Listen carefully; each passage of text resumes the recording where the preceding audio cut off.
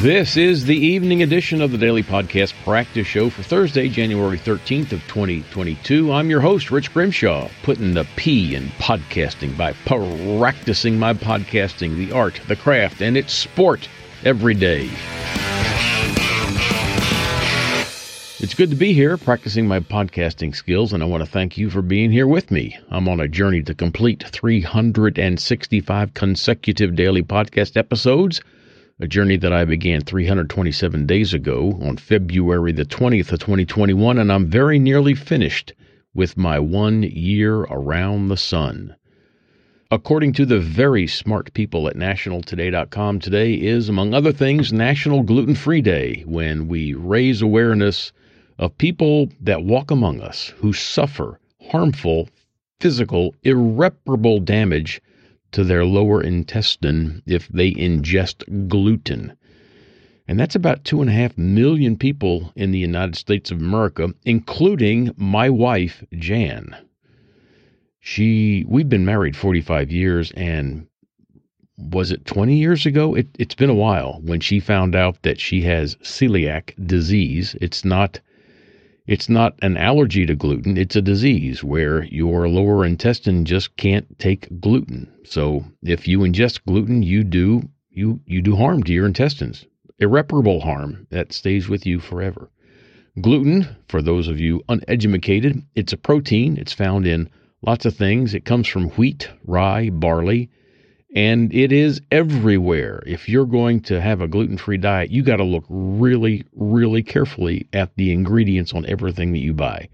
Best thing is to just buy fresh stuff and cook it your own way so that you don't get gluten getting in there and contaminating it. So here's to this day, National Gluten-Free Day. Let's raise that flag high and wave it vigorously. The United States Geological Survey reported 12 earthquakes in the lower 48 states and Alaska in the last 24 hours. The largest was a magnitude 5.1 in Alaska at the extreme western edge of the Aleutian Islands, probably closer to Russia than it is any populated place in the United States. And by the way, that was also the strongest earthquake in the world recorded for this past day. On this day, in 1915, an earthquake in Avezzano, Italy, killed 29,800 people, nearly 30,000 people. The earthquake had an estimated magnitude of 7.0 to 7.5, although it was later recalculated as a 6.7. It took place around 8 o'clock local time, and they don't say whether that was a.m. or p.m., but it was 8 o'clock. And here's the unusual thing. The tremor, the earthquake, lasted more than a minute. That's a lot. That means a lot of energy gets expended. If I understand the statistics correctly, the earthquake killed more than 95% of the town's population, wiped them out. And I've got to believe that the physical damage was commensurate with that. Now, on this same day, January 13th, but in 2001, an earthquake measuring magnitude 7.6 occurred in El Salvador, and it killed more than 840 people. There were, nearly 5,600 injured, 110,000 houses destroyed, another 170,000 houses were damaged, and then they say 150,000 buildings. I'm not sure what the difference is between houses and buildings, but that's what they say. A lot of destruction. As of February 2nd of that year, there were more than 2,500 aftershocks, and that led to additional damage and just plain terror. I mean, the earth shaking all the time. And then on the 13th of February, there was another big quake, a magnitude 6.6, that killed another 300 people, injured another 3,400, and destroyed nearly 45,000 homes.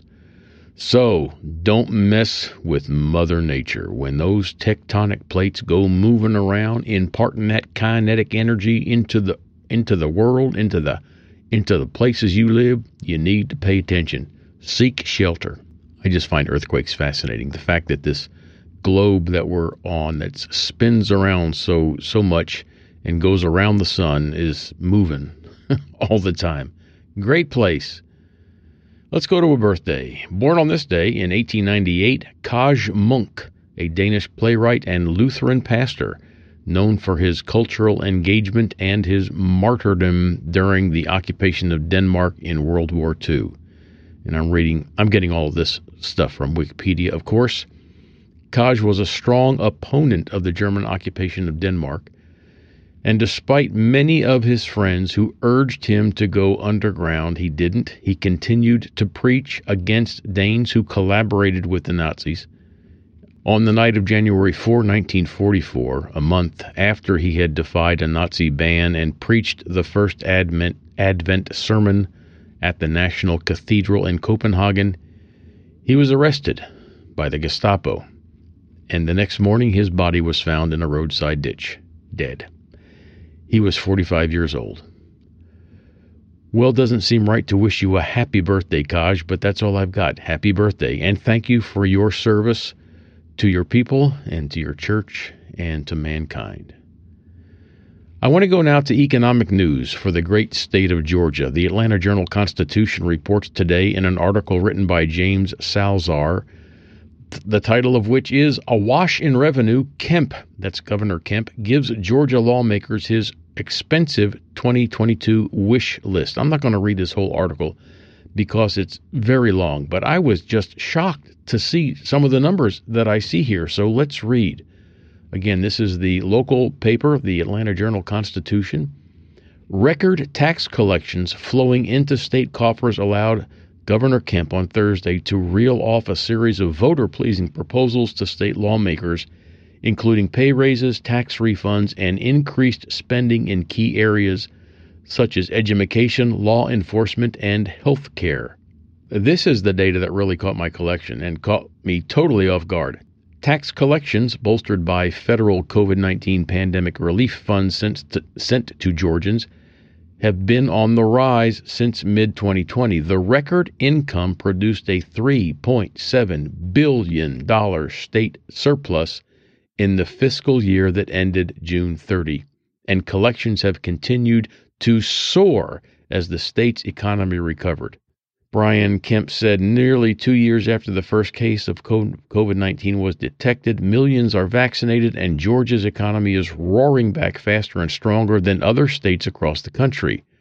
And I don't know why that is, but his proposal calls for a record $30.2 billion in state spending next year, up 11% from this year's budget. And his proposal includes $5,000 salary increases for state employees to cut down on high turnover rates, $2,000 pay raises for teachers, income tax refunds of $250 for single filers and $500 for joint filers, the first cost of living raise for state retirees in more than a decade, new funding to reduce a persistent backlog at the GBI Crime Lab, and hundreds of millions of dollars more for K-12 schools and higher education. Full-time teachers and school staff would receive $2,000 bonus in the first half of the year, and part-time staffers $1,000. That's in addition to the pay raises in the next fiscal year, which begins July 1. Well, there's a lot more to go into that, but I'm not going to. I just want to say that I'm glad that we have the money that we can pay our teachers more and our educators more. They're underpaid, woefully underpaid and overworked. And as a citizen of the state, I don't feel any particular tax pain, so it's not like I'm going to rave against taxes and say we got to cut them. The libertarian part of me wants to do that, but you know, if you're going to have a functioning society, you got to pay taxes. And as far as I can tell, we're doing okay. Not great, but we're doing okay.